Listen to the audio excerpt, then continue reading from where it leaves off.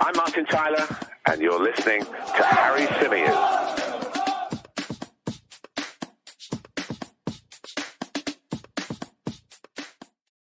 Hey everybody, welcome back to the Chronicles of a Gooner, the Arsenal podcast, part of the 90 Min Football Network. Just a short and sharp episode this evening. Just wanted to bring you guys up to speed with Arsenal's pre-season friendly that took place earlier today. The Gunners were beaten by Premier League outfit Brentford by 2-1 at London Colney. We're going to be taking you through the match report, sharing some thoughts on the game, why it's not really a result of concern for me. We'll be talking about the squad and various individuals as well. But before I do that, please make sure that if you're watching this on YouTube, you've hit the like button below and subscribed to the Chronicles of a Gooner YouTube channel. If you are an audio listener, well, if you could leave us a review. I nearly said leave us a subscribe. Don't know where that came from. Leave us a review on the podcast. That would be very, very much appreciated. So what happened today? Arsenal took on Brentford at London Colney in a pre-season friendly played behind closed doors. The Gunners, as I say, beaten by 2-1. Eddie Nketiah getting the goal for Arsenal. So what does the match report tell us about this one? We saw our 100% winning record during pre-season come to an end as Brentford claimed victory in a behind closed doors friendly at London Colney this afternoon. An early Brian Mbeumo goal was cancelled out by Eddie Nketiah's fifth goal of the summer so far. But just before halftime, Ryan Trevitt restored the Bees' lead, which they clung on to despite us dominating proceedings after the break. Just before I move on to go through the rest of the match report, I just wanted to kind of share some thoughts on Eddie Nketiah. They mentioned there in the piece that it was his fifth goal of pre-season. And I know that you shouldn't take an awful lot from pre-season, and it isn't any form of guarantee with regards to how he might fare in the Premier League, in the Europa League, in the Carabao Cup, in the FA Cup. But it does give me encouragement that Eddie Nketiah is back in the habit of scoring goals. You know, I thought he ended last season really, really strongly. There were a couple of games where I thought he wasn't quite in them as much as he needed to be, but I think that was more of a team issue than an Eddie Nketiah issue. I don't think you can ever question his commitment, his work rate, his willingness to do the hard yards. And I think actually he's proven himself, although there's been a few bad misses, quite a capable finisher once he finds himself inside the penalty area. And I quite like the fact that although we all know that Gabriel Jesus is going to be the number one striker going into the new campaign, and he is the one that we're kind of putting our hopes on and relying on, it's quite nice to see that Eddie Nketiah is scoring with regularity and showing himself to be, I don't know why I said regularity like that, regularity, and showing himself to be not an equal sort of level striker. There's no question in my mind that Gabriel Jesus is on another level, but at least a capable one, at least a competent one, at least one that can come into the side and can still offer some threat. So again, I know it's a preseason friendly. I know you shouldn't take too much from it. I know you shouldn't take too much from the US tour either, but encouraging signs from Eddie Nketiah going into the new season. He looks happy. He looks settled. And I didn't know that that was ever going to be possible at Arsenal, given the speculation we'd heard with regards to his future in recent times. The scoring was opened after just 9 minutes when Finn Stevens flicked the ball into the space on the right flank for Trevitt to race onto, and his low centre found Mbeumo, who tucked past the outstretched Matt Turner. That goal came against the run of play, but we began to move through the gears, and after Marquinhos saw a low drive find Thomas Strakosha, parity was restored on 24 minutes. Reece Nelson did well to cut inside from the left-hand side, and after linking up with Ainsley Maitland-Niles, the ball found its way to Nketiah, who slotted home. Marquinhos again came close when Turner sprung a quick counter-attack following a corner, but his attempted lob over Strakosha drifted just wide. Just before the break, Brentford got back in front when Rico Henry burst into the box and found Trevitt, who showed excellent composure to take a touch before picking his spot. After the break, it was one-way traffic as we peppered the Brentford goal, trying to find that equaliser. Nketiah dragged the shot wide before Albert Lokonga embarked on a mazy dribble before shooting just over the bar. We continued to up the intensity going into the final quarter, and Nuno Tavares forced substitute goalkeeper Matt Cox into a flying save on 68 minutes before some neat play between Lokonga, Nketiah and Nelson carved out an opportunity for Maitland-Niles to head home, but Cox was equal to his effort. With 10 minutes to go, Cedric let fly with a drive from the edge of the box and saw his attempt thump off the base of the post.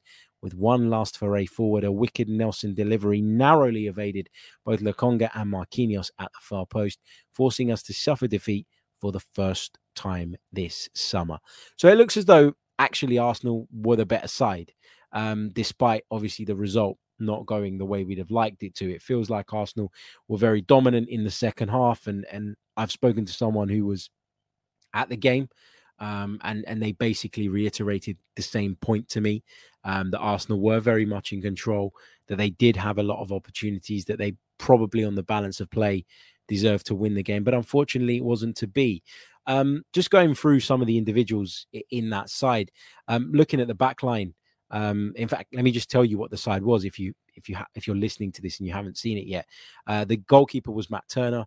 The back four was Cedric, Walters, Holding, and Tavares. Elneny, Lokonga, and Maitland-Niles made up the midfield, with Marquinhos, Nelson, and Nketiah leading the attack. So that was the starting 11. Orr came on after 46 minutes. Sousa came on after 76. Patino got 5 minutes at the end, and Sago Jr. replaced Reece Nelson on the 90th minute. So those were the changes made by Mikel Arteta. But let's quickly talk about some of the individuals. Look, Matt Turner, the more games he plays, the better. The more ready he is when his opportunity comes, the better. You know, the more able he is to kind of just pick up where Aaron Ramsdale's left off from, the better. Am I totally convinced about Matt Turner just yet? No. Am I totally convinced about his ability to distribute the ball in the effective manner with which Aaron Ramsdale does it? No, I'm not. But the more games he plays, the more accustomed he becomes to what it is we're trying to do. I'm not sure that playing behind Cedric, Walters, Holding, and Tavares is the best way to judge him, but it is what it is. He needs to get game time. He needs to get used to his surroundings, even if the back line in front of him in a competitive fixture is probably going to look completely different. Nuno Tavares, interestingly, started the game amid reports that he could be on his way to Atalanta or somewhere else between now and the end of the transfer window. But the big kind of standout selection for me in the defense was Rule Walters. And I know it shouldn't be a surprise because he's featured really heavily in preseason so far. But this is a player who, for a lot of people, has come completely out of nowhere, for myself included. You know, I'd read positive things about him last season. I'd heard positive things about him. A player that wasn't even expected to have an impact at under 23 levels just yet, did so. And now he's getting his reward by having an opportunity in and around the first team setup. What will his role look like once the season starts? I don't think he'll be anywhere near as heavily involved, but this can only be a valuable experience for him, right? You know, obviously he's gone on the US tour. He's got some minutes there. He played against Nuremberg, which is all great. What I would say is if you're a young player coming through the ranks, and I kind of draw on an experience I had, obviously not the same level, but for example, when I went from playing Sunday League to spending a little bit of time at Leyton Orient, I found it really hard when that time came to an end to go back to Sunday League and not have that feeling of, well, I've kind of tasted this now. I want to be back there. I don't want to be here. So I think that that's one of the things emotionally and mentally that somebody in Rule Walters' position is going to have to make sure he can cope with well in the event that his role is not primarily with the first team setup, which I don't think it will be. So that's something that he's got to manage really well, and the people around him have to help him with that. But the fact that he's been given a look in, I think, is really, really encouraging for him and his future prospects. As far as the midfield's concerned, Elneny, Lokonga, Maitland-Niles, I've said it time and time again, this is the big problem area for me in this Arsenal side still. I know we've brought in Zinchenko, but the drop-off between Xhaka, Partey, and Odegaard as a trio in comparison to these three is huge. And it's still an area that we need to address. You'd hope that we'd never go into a competitive game with all three of those guys playing, or at least not one that we thought we couldn't get away with it in. So, again, am I going to read into that too much? Probably not. But the Patino thing is strange. I mentioned there that Patino came on for Maitland-Niles with around about 5 minutes to go. And this is just a baffling one, right? Because Charlie Patino last year being dubbed as the next best thing, someone who was literally knocking on the door of first team football, was developing very, very nicely, had a difficult game away at Nottingham Forest in the cup, but I don't pin that on him, nor has it affected my judgment of the young man. It was a difficult game under difficult circumstances. The squad was threadbare. And he didn't have the right people around him to succeed. He was never going to succeed in a game like that. But he didn't go on the US tour, and obviously he didn't get a start here. He got 5 minutes at the end. Should we be reading into this? Is there something to this? Has Charlie Patino got an injury problem or an issue that we don't know about? Is that why he was excluded from the US tour? Is that why he stayed behind? Is that why he was used for just 5 minutes in this game, given what we'd thought was some real progress made by him last year? I don't know, but it's one to keep your eye on over the coming months. I think we'll get a better understanding of where Charlie Patino fits in Mikel Arteta's plans moving forward. Marquinhos played from one flank, Nelson from the other, with Nketiah through the middle. Just kind of reading through that match report, it seems as though Marquinhos was really heavily involved. Reiss Nelson too, but I know Reiss Nelson's got ability. I know Reiss Nelson is capable of starting for a lot of teams. I just don't think it's at Arsenal. And I think that it's time for Reiss Nelson to move on. I think he needs to move on for the good of his own career. I think his game time will be severely limited at Arsenal, and that's just not good for a player of his age. He's earned the right now to go out and play regularly, I think. Gave a pretty good account of himself at Feyenoord last season as well. But for me, Marquinhos is the big one that I'm kind of looking at in these types of fixtures. What kind of role is he going to have? In my mind, when the signing was announced, this was very much one for the future. And he's not a player I expect really to have an impact at first team level next season. But just looking at that match report and based on the conversation I mentioned that I had earlier today, it seems like he's settling in really, really well. And that's encouraging, isn't it? Because sometimes for young players coming from far away lands, it can be difficult. Lucas Torreira seemed as though he was settling in brilliantly at Arsenal at the beginning. He was playing well, he looked happy, and we all know what happened there. So I'm not going to kind of get carried away or count my chickens before they hatch. But obviously the fact that Marquinhos seems to be involved in proceedings quite a bit when he is on the pitch suggests to me that he's an impact player, suggests to me that he's someone that can, really, really push on and perhaps be the competition, backup, whatever you want to call it, for Bukayo Saka. Maybe not straight away, but certainly in the next 6-12 months. Maybe that's why Arsenal have cooled their interest in a winger based on what we know. And again, I say based on what we know because there are a lot of reports out there that suggest Arsenal are still looking for one, that Arsenal are still going to go and sign one between now and the end of the window. And people referencing the fact that we were in for Rafinha, or at least considered, according to Edu, a move for Rafinha suggests a willingness on Arsenal's part to do that type of deal. I just think for me, don't put too much pressure on Marquinhos. Like, I don't think he's at that point yet. But equally, if you do go and bring in a winger and you knock him further down the pecking order, yeah, competition is great. But is that helpful? I wouldn't be surprised if, looking at him, Arsenal have decided that actually maybe they don't need to go and invest big money in a winger right away. And that if they can make do for a bit, they'll be okay with the Brazilian. But who knows? Who knows? I'm still of the opinion that I wouldn't be surprised if a loan offer came in for Marquinhos in Europe between now and the end of the window. And if Arsenal said, go out there, cut your teeth, play regular football. I don't know. Just my again, I'm not saying it's going to happen. I'm just saying I wouldn't be surprised if it did. So, yeah, but good to see him obviously impacting the game and being involved. I mentioned Eddie Nketiah earlier on. I won't go into that again.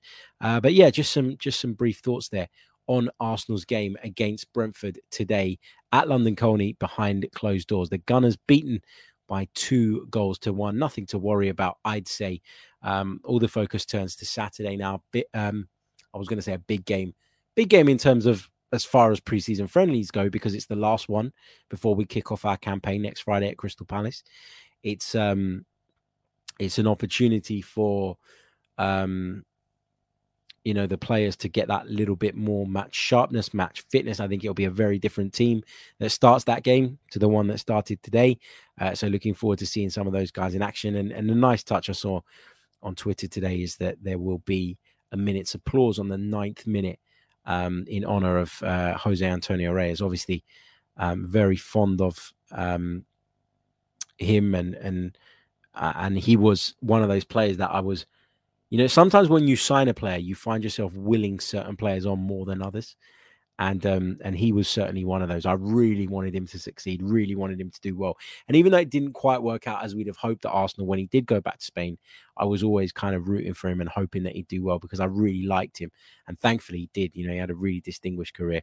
Unfortunately, he was taken away from the world far too early, which is a shame. But it's good to see that two clubs that obviously hold him in very high esteem are going to be putting on some sort of tribute for him at Emirates Stadium on Saturday. So if you are there, because I'm not going to be, please do give him a clap for me.